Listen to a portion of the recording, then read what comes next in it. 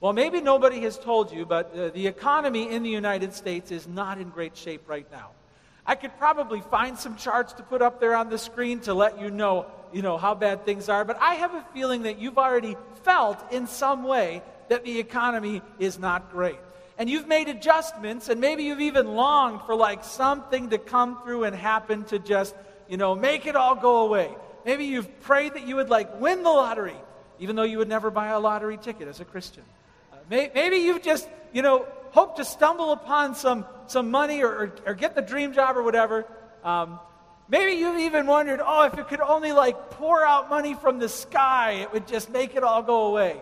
I found a video earlier this week of a time that people who didn't even know it was about to happen suddenly saw money raining down from the sky. Do you want to see it? This is real money. Real money. Okay, go ahead and play it.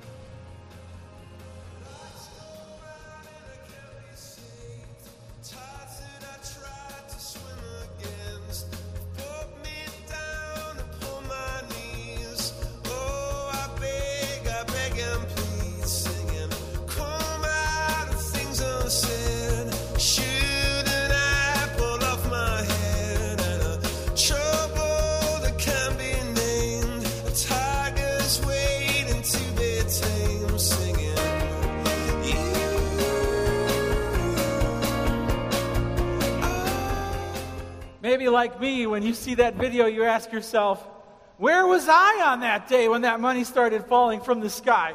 Nobody told me where to be and when to be there. Well, there was an activist group that actually tried to make a statement on that day by throwing those buckets and buckets of money over the side of the building. They were trying to communicate the message that it's better to give money away than to spend it on all of the things corporate America puts in front of you. I don't know if that message was received, but I have a feeling that not everybody who picked up that money gave it away as soon as they picked it up. I might not have. Well, the question is this. When you find yourself in a financial famine, when you find yourself in a tough spot, when times are hard, does God have anything to say to us during that time? What does it mean to trust God to provide for you during times of famine? And thankfully, God's Word does address this topic. When fears race through your mind, when you don't know what the future holds, when you feel helpless, like a victim, the question is, what does it mean to walk by faith? What does it mean to walk by faith during times of financial famine? Faith in God. Well, Elijah is going to help us answer that question. And Elijah is one of the greatest men in all of the Old Testament. We left King David behind last week, and we arrive at the person of Elijah, and I just can't pick a favorite in the Old Testament. But I tell you what, Elijah was amazing. He was a prophet, he was a preacher, he was a political reformer, he was a worker of miracles, he was the first person to bring the dead back to life, he was the second person to ascend up to heaven without dying. In the New Testament, Jesus led his disciples up on a mountain, and he got to call for just a couple people from the Old Testament to come back. And guess who he called for? Moses and Elijah. Wow. Elijah will teach us about what it means to trust God during times of financial famine. Let's open up our Bibles to 1 Kings chapter 17, where we will meet Elijah for the first time. 1 Kings chapter 17. And as you're turning there, you have to understand what's going on in the nation of Israel. We have a really bad king on the throne. His name was Ahab. He's one of the worst kings in history. And his wife was even worse. Her name was Jezebel. Her mission as first lady was to introduce Baal worship to the people of God. She succeeded in doing it. Now Ahab and Jezebel were reigning, and Elijah's job was to go speak to them for God. what was going on. So 1 Kings chapter 17, it says this. Now Elijah, the Tishbite of Tishbe in Gilead, said to Ahab, "As the Lord, the God of Israel, lives, before whom I stand, there shall be neither dew nor rain these years, except by my word." The word of the Lord came to him. "Depart from here and turn eastward and hide yourself by the brook of Kerith, which is east of the Jordan. You shall drink from the brook, and I have commanded the ravens to feed you there." So he went, did according to the word of the Lord. He went and lived by the brook Kerith that is east of the Jordan. The ravens brought him bread and meat in the morning, and bread and meat in the evening. And he drank from the brook, and after a while the brook dried up, because there was no rain in the land. The first point that we learn about walking by faith during times of famine is this. Write this down in your bulletin. Trust God to provide. Trust God to provide. Why? Well, because He controls the weather of the world, for one thing. He said, "Elijah, go tell the king I'm going to just turn the rain off." And the New Testament says the rain was off for 3.5 years. Hey, what would the economy be like if the rain turned off in 2010 and God hasn't turned it back on yet? Forecast, no rain. Forecast, no rain. Forecast, 3 years later, no rain. It would be devastating. God did this to show that He alone has the power to provide. He controls the weather of the world. Now, you know that the weather of the world is pretty unpredictable and uncontrollable, am I right? Am I right, given this last week of weather? Have you seen pictures of what's going on in Chicagoland area? I've got pictures to show you. Look, welcome to Chi-Town. That's the suburbs. Here's another one. Maybe you haven't had time to take a riverboat tour of the city. Well, hey, it's brought to the suburbs. Get your boat out. Check out this next one. That's the Brookfield Zoo. It's the tunnel. Brookfield Zoo closed for the 3rd time in its entire history on Thursday and the 4th time in its history on Friday. Why? Crazy weather. Here's the next one. Check this out. Sinkhole because of the weather and water main break, and the whole earth is giving way, and crazy weather. And yet God shows that if He wants to turn the rain off, He can turn the rain off. He controls the weather. He also, therefore, controls all the food from the ground, the rain from the sky, and therefore the food from the ground. He's in total control. Psalm 145:16, we'll put it up on the screen. Hey, let's say this together. Read this with me. "You open your hand and satisfy the desire of every living thing." Let's take a poll here. Raise up your hand in the room if you are a living thing. Go ahead, put your hand up if you're a living thing, raise it up high. There are a few hands that are not up, so do a little check. Spot check to see how they're doing. Check your neighbor. If you are a living thing, God takes credit for opening His hand and feeding you. No rain, no food. God brings the food. He provides for every living thing. It also reveals here that He's in complete and total control of the entire animal kingdom. He says to Elijah, "Go tell the king no more rain," and then run for your life. What would it be like? What would it be like if you got on TV and said, "I prayed that the economy in the United States would go down the toilet, and it went down the toilet. I'm to blame. Thank you." You think your neighbors would treat you kindly? You think your family would treat you? You'd be on the run. God's like, tell them this, and then run for your life. They couldn't find Him. And what was God's plan to provide for Elijah? Okay, hear me out. Elijah, tell the king no more rain. It's going to last a long time. You run for your life. Go to this hideout place, and then I'm going to provide for you. Okay, God, I'm in. How are you going to provide for me? All right, trust me now. I'm going to use birds. Your meal plan is going to consist of birds bringing you breakfast and birds bringing you dinner. And this is going to go on for how long? Could be a couple years. Don't worry. I talked to the ravens. I commanded them to do it. What? You want to see a picture of a raven? Check this out. This is a picture of a raven. Okay, what would you eat that came from that thing's mouth? What would you eat? I'm trying to imagine, like, if I had to have this conversation with my wife, like, honey, God said we got to go, we got to move, we got to live by a brook, and what about food? Okay, trust me now, birds are going to bring it. What do you mean birds are going to bring it? Birds are going to bring it in the morning, birds are going to bring it in the... You mean they're going to bring it in their beak? They're going to bring it in their beak. Is it going to be sanitary? I don't know. I mean, it's probably not going to be like USDA choice meat, like, it'll be free range. I don't know. We just got to go. Bread and meat. It's just going to come. We have a hard enough time talking our kids into eating normal food that's packaged and comes in boxes. I don't like it. It's too spicy. It's not good. I don't like. Heat it up for me. Like, trust me, if the kids were out there, they wouldn't be like, oh, this is magically delicious. Let's eat it again. This is a very weird way to provide, but God was making a statement. The statement was this, Elijah: I'm in total control of the weather. I'm in total control of the land. I'm in total control of the animals. Therefore, I can provide for you anywhere, at any time, for any duration, using any means I choose. Hey, I'm not saying God's going to, send a kangaroo to your door with, food in its pocket for you. That's not God's plan for you. But if He wanted to, He could.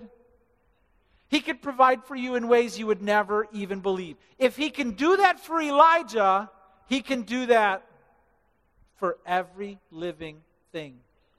Trust God to provide. Even in the economy that we're living in? Yes. Lauren and I have definitely been hit directly with the economy, especially the housing market. When we were trying to do something nice for God and plant a new church called Harvest Palis, we thought He would bless us if we listed the house that we owned up near Wheaton and sold it so we can move to the place He's calling us. Sounded like an easy prayer request. Sell the house so we can go do what you've asked us to do, right? Why would God not want to do that? We had the whole launch team of this church praying for us. And then we started having walkthroughs and open houses, and at the open house that we had, nobody came. Not even one person. We sat there on the couch looking out the window like puppies waiting for anything, and just there's nobody, just the little balloons floating in the wind from the sign, open house, and no one showed up. And we thought God must not love us. How can we trust God to provide when we ask Him for something that's legitimate and He says no? Well, then Lauren said maybe we're supposed to rent the house out. And I hated that thought. I hated it. I was terrified of becoming a landlord. I didn't want to rent the house out, imagining all the worst tenants on the earth coming to live in our place. They're going to trash it. They're going to burn it down. They're going to stay. They're not going to pay us the rent. All these fears and fears and fears. Finally, I was like, fine. We'll just try by faith to rent it out. We prayed. We trusted God. And God brought a renter along very quick. And the renter paid us for the whole first year's rent with one check. Here you go, first year's rent. Okay. And then when the second year rolled around, she paid us the whole second year's rent in one check. And then when the third year rolled around, she paid us the third year's rent in one check. And she just did it again for 4 straight years. Here's the whole year in advance. I said, you could pay us month to month. You know what she said? She said, I just don't like to write checks. It's inconvenient. I'd just rather get it over with. People don't do that. God brought us along a renter. And listen. None of my fears came true. None of them. And they were loud. None of them came true. We had to trust God to provide, and He did something that's supernatural. That's not natural. Would you agree? That's not a natural human behavior that only He could do. Trust God to provide. Here's the thing. There's a second point. This one's a little harder to hear. Write this down. Define and correct the cause of your suffering. Trust God to provide. Write that down. Define and correct the cause of your suffering. Now we need to understand that when a famine comes along, there's lessons God wants you to learn. If we don't learn the lessons in the famine, the suffering will continue beyond the famine. There's things when times get hard that God wants to teach you, me, our country, our government, our church. There's lessons we have to learn, and if we don't learn, we will repeat the mistakes. In this case, in this context, it's crystal clear what was going on. Wrong thinking and wrong belief led to the problems in Israel. You see, when God made a covenant with Moses, he said, if you keep the covenant, here's a list of all the blessings that will fall upon you. If you break the covenant, here's a list of all the curses that will fall upon you. To make it even more clear, at one point they got all of Israel together. Imagine gathering up the United States of America. They put half the country on one hill. They put half the country on another hill. The one hill yelled out all the blessings of the covenant to the other. And then the other side yelled out all the curses that would come on the nation if they broke it to the other. God made it crystal clear. And the curses that would come involved famine, plague, the sword, war, and eventually exile. And the people broke the covenant. How did they do it? Well, they worshiped Yahweh, but they also worshiped Baal. They wanted to worship both. They refused to make up their mind. It's ironic that Elijah's name means, I worship Yahweh. Yahweh is my God. It's his name. But Israel was acting like Yahweh is my God, and so is Baal. And do you want to know what Baal's specialty was? Do you want to know? Each of the individual gods worship, they've got like a trick. They've got like a thing that they can do. Do you want to know what Baal's thing was? Take a guess. Take a guess. Make it rain. And then make the crops grow. That's his thing. That's his act. So we're going to worship Yahweh, but we're going to supplement with worshiping the God who can make it rain and make the crops grow. He's a pretty important God to worship. And God would not allow that to happen. So he went about teaching his people this lesson. I'm the only God in heaven who can provide for your needs.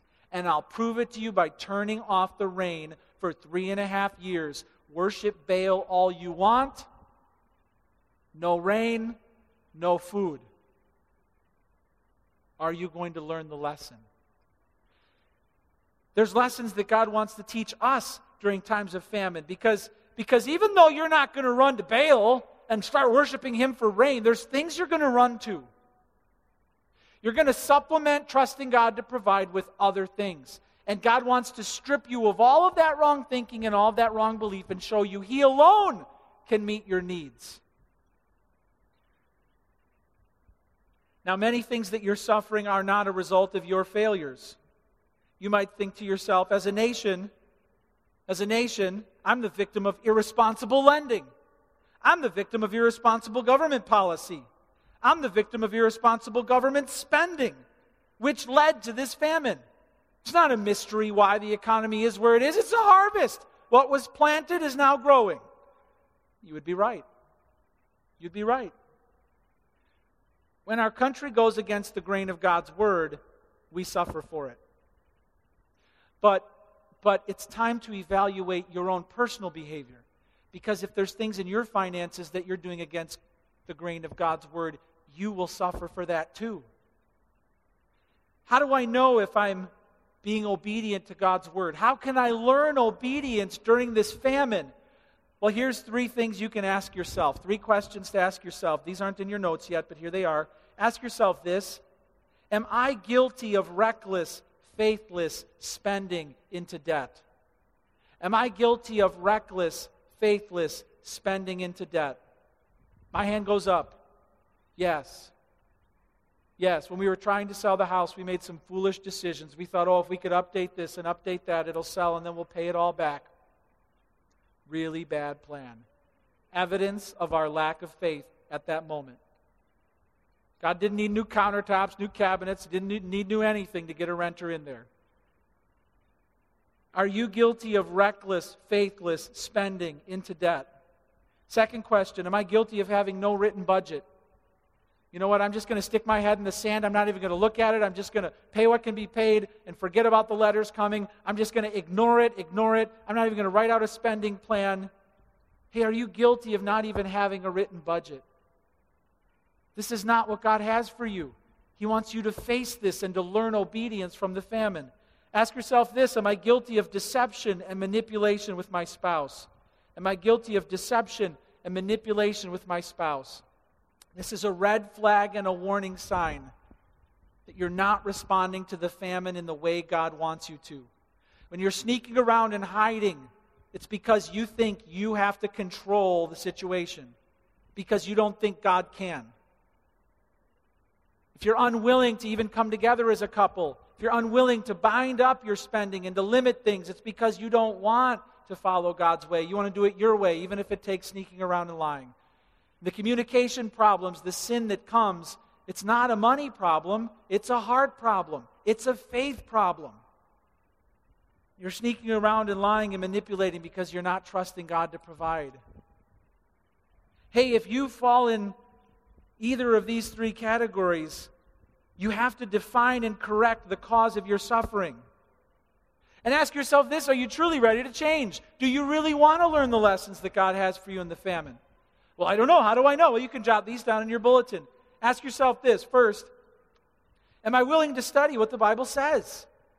I mean, do I even want to know what God's Word says about saving, spending, communication, honesty, integrity, why it happens, what to do? Do you even want to know these things? Do you want to know how to do it God's way? Maybe the pain in your life is meant to drive you into His Word to learn what He's teaching you. Second question, are you willing to follow a plan and be held accountable? Are you willing to follow a spending plan and be held accountable? Willing to follow a plan? Yes. Willing to be held accountable? No. Isn't that how we are sometimes? Oh, I'll write the budget down, and then I'll lose it.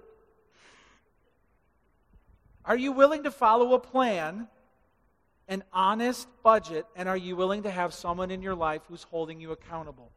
Third question, are you willing to meet with an advisor if necessary?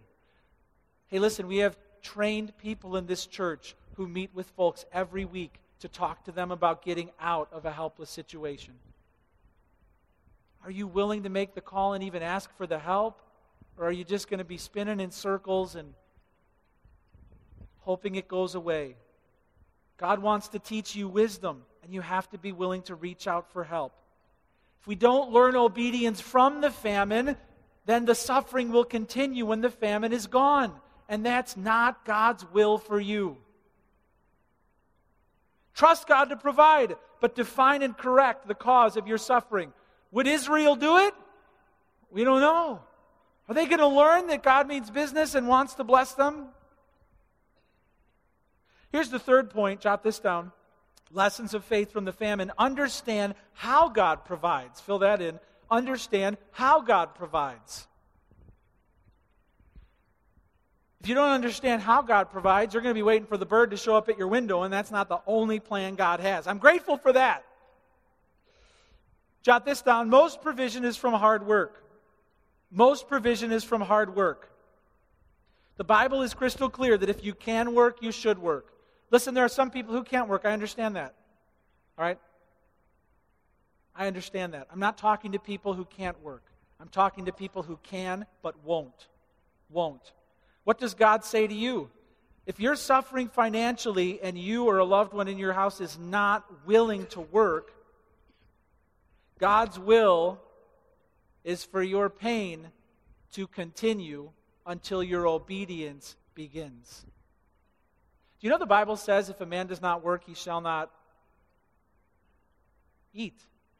His will is no food goes into the mouth until you get off the couch and make it your full-time job to get a full-time job. Listen, this is a hard word to hear, but if there are some who are unwilling to work and can work, God's will is crystal clear. Understand how God provides. The most common way God provides is through hard work, through giving you a job. The suffering will continue until the obedience begins. Second point is this: some provision is unexpected and supernatural. Some provision is unexpected and supernatural. This is the bird plan. And there's going to be times in your life where God does something supernatural that can't be explained. There's a woman who came up to me from the first service, and she said, Pastor Ryan, after you said that, my mind was filled with stories. I wrote down 12 different times that God provided for us miraculously. Do you want to hear them? I was like, absolutely. She went down the list. Do you have the list? Do you have the list of miraculous, unexplainable things God has done in your finances? If you're walking by faith, that will be a long list. If you're walking by fear, it won't.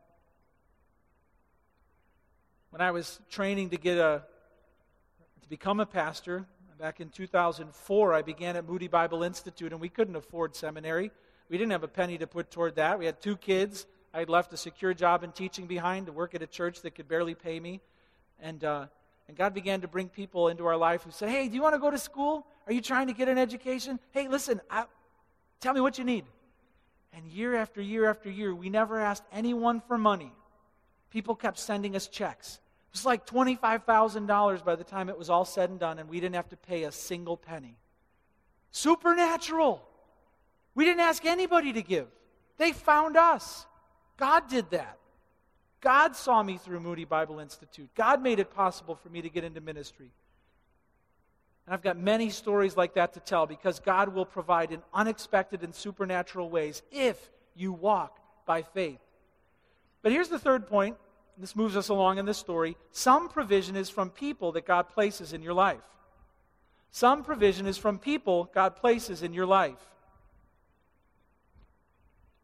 Let's read on in 1 Kings chapter 17. We're now at verse 7. Verse 7. It says, and after a while the brook dried up because there was no rain in the land. Okay, it's like really bad when your water is shut off in your house. It's even worse when water is shut off in nature. The brook wouldn't bring any more water, and Elijah was like, this is where God told me to stand. Why did he shut the water off? Well, there is a reason. Verse 8, then the word of the Lord came to him, arise, go to Zarephath, which belongs to Sidon, and dwell there. Behold, I've commanded a widow there to feed you. Okay, now, on a map, do we have the map? On a map, here you go. Where was God sending Elijah? Well, you see on the right-hand side, by about the Jordan River, a little bit to the east, they think that's about where he was hiding out. Then God said, it's time to move. Look way up there to the north, where it says Sidon and then Zarephath. God sent this guy on a long trip, all the way up there, and said, yeah, I picked out a widow who's going to meet your needs. She lives pretty far away. Start walking. Wait a minute, I like the bird plan. That was doing just fine here, and that's a long walk. Nope, get walking. And there's a widow. Widows don't have anything. Widows in the ancient world were guaranteed to live on charity. Nope, there's a widow. Yeah, but wait a minute, Sidon, that's like Baal's homeland. She doesn't even believe in you. Just get walking. Another faith-stretching request. Verse 10, so he arose and went to Zarephath. And when he came to the gate of the city, behold, a widow was there gathering sticks. And he called to her and said, bring me a little water in a vessel that I may drink. And as she was going to bring it, he called to her and said, bring me a morsel of bread in your hand. She said, so she got him the water, cup of water, fine. Bring me some food. Okay, hold on. As the Lord, listen, your God lives. She knew where he was from. As the Lord, your God lives, I have nothing baked, only a handful of flour in a jar and a little oil in a jug. And now I am gathering a couple of sticks that I may go in and prepare it for myself and my son, that we may eat it and die. And die. All she had left was like crackers. She said, our plan for the night is to make our last meal, and then tomorrow.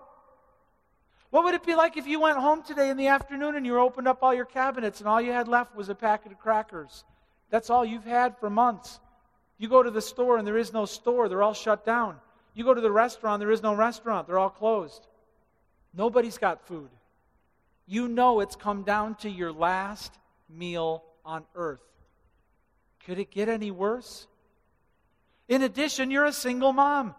You have a child. Elijah said to her, did you catch it? It says in verse 13, and Elijah said to her, do not fear.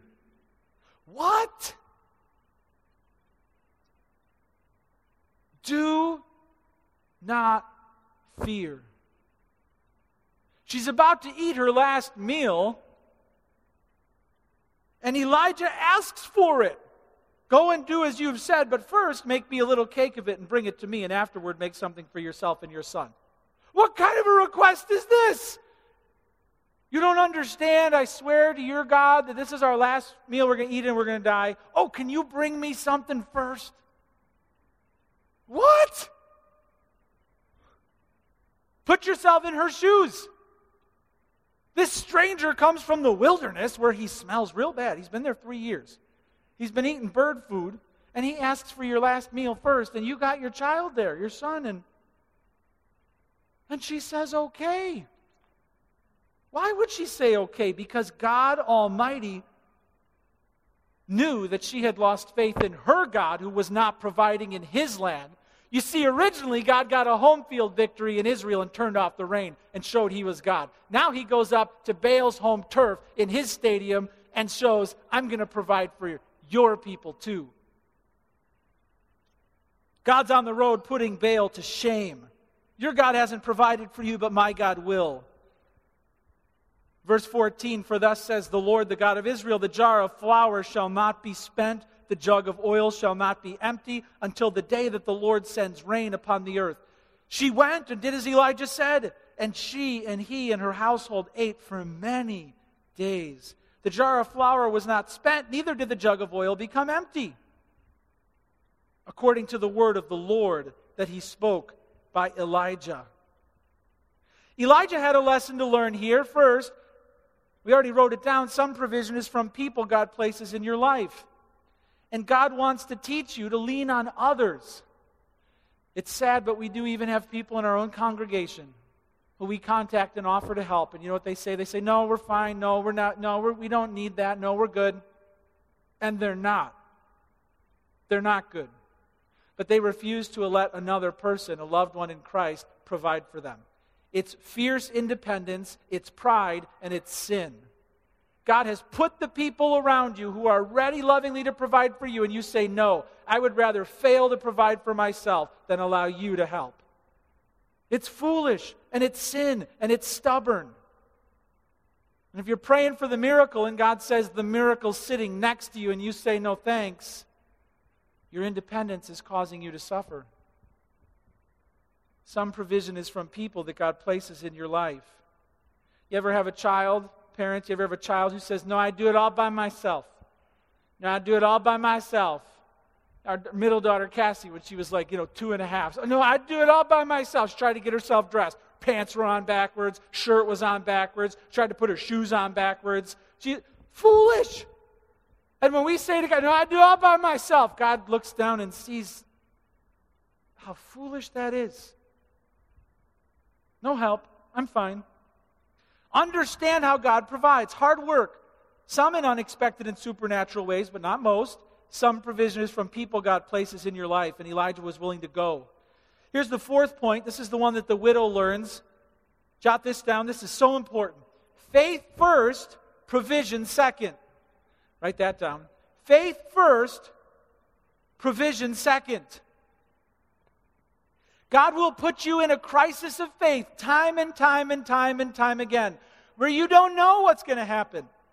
But you have a crisis. Will you believe that God's word is true and that he will provide, or will you not? And the crisis of faith is meant to teach you faith. Faith first, provision second. God gave this worshiper of Baal a chance to show her faith in the one true God. How? How? Feed my servant first. I'll feed you for good. Crisis of faith. Feed my servant first, I'll feed you for good. Do you know that this principle is in the New Testament too? That if in your finances, if you give first to the Lord and to His kingdom, He promises to meet all of your needs. But do you know that that's a conditional promise? Do you know that if you let go of God's hand during a painful time, that God can't provide for you? Because you're not walking by faith. Do you know that if you don't partner with the Lord financially and give to Him first as a sacrifice and a statement of faith, faith first, provision second. It's a crisis of faith. Ask yourself this, am I giving to the Lord first or last? Ask yourself this, am I giving to the Lord first or last? Because faith gives generously when God asks. Faith gives generously when God asks. I'm not saying this because our church is in any financial need. I'm not saying this to raise funds. I'm saying this because this is how God teaches disciples. This is what God expects of all of us. And Jesus wants to be Lord in our finances. And that means He comes first, not last. Taking that step of faith, I've heard so many stories of people who have stepped out by faith and who have begun to give to the Lord. And then God opens the floodgates and provides. Ask yourself this question, am I giving to those in great need? Fill that in. Am I giving to those in great need? The widow, even though she was suffering, was willing to give to Elijah, who probably looked worse than her after his trip. Oh, wow, she says, you need this more than I. Here you go, take some water. Here you go, take some food. You look awful. Are you giving to those in great need? If the Lord has blessed you with a recession-proof job or period, are you reaching out to those who are suffering or not? Do you know that this is a law of finance in the Bible? Proverbs 19:17, we'll put it up on the screen. Here's what it says. Whoever is generous to the poor lends to the Lord, and He will repay him for his deed. You give to those who are in need, especially those who are in the family of Christ, and God sees it. You know what He says? He says, you just lent to me. You just lent to me when you gave to that person. And guess what? I'm going to give back what you lent. Guess when? When you're struggling and suffering, when you're in need. What does that mean if I don't reach out to those in need? If I don't give to the poor? If I don't give to the needy? Well, then when you're in need, you could probably figure it out. Whoever is generous to the poor lends to the Lord, and He will repay him for his deed. Am I giving to those in great need? Maybe God's using the famine to teach you generosity. There's a third point here. This is not in your bulletin, but you can fill it in. Am I praying with great faith? And we come to it now. This is the climax. This is the major point of this entire message. Am I praying with great faith? Am I praying with great faith? Luke 12:22-24, Jesus said this. He said to His disciples, therefore I tell you, do not be anxious about your life, what you will eat, nor about your body, what you will put on. For life is more than food, and the body more than clothing. Consider the ravens. Interesting, the bird that He chose. Consider the ravens. They neither sow nor reap. They have neither storehouse nor barn, and yet God feeds them. Of how much more value are you than birds? Than birds. Hey, are you praying with great faith in your time of famine? I'll close by saying this. What was going on in Israel was identity theft. Identity theft. Someone had stole God's identity as the sole provider for them and given it to Baal, given it to someone else. God wanted to get it back. We found out our kids were thieves about a month ago. Our neighbors had planted flowers in their front yard, and our kids went over there and liked the look of the flowers so much they dug them up and planted them on the side of our house. Our neighbors found out first. It's the side of the house we don't go on. When we walked over there, we were mortified. Theft. The Israelites were doing the same thing with God. They were stealing God's identity, and they were planting it in Baal's hometown. And guess what? God wanted His identity back. Maybe you have taken God's identity as the sole source of your provision and given it somewhere else. Your hope is somewhere else. Yourself, J.P. Morgan Chase. Who knows? Your hope is somewhere else. And you need to give God His identity back and tell Him by faith, through great prayer, I'm trusting you alone to provide. I want to give you the chance to do that right now. Let's all bow our heads and close our eyes and bring this message to a close. Father above, we commit this text into your hands. You have taught us now about your ability to provide, and you control all of the animal kingdom and all of the weather and all of the land. You can provide for us at any time through any means, for any duration.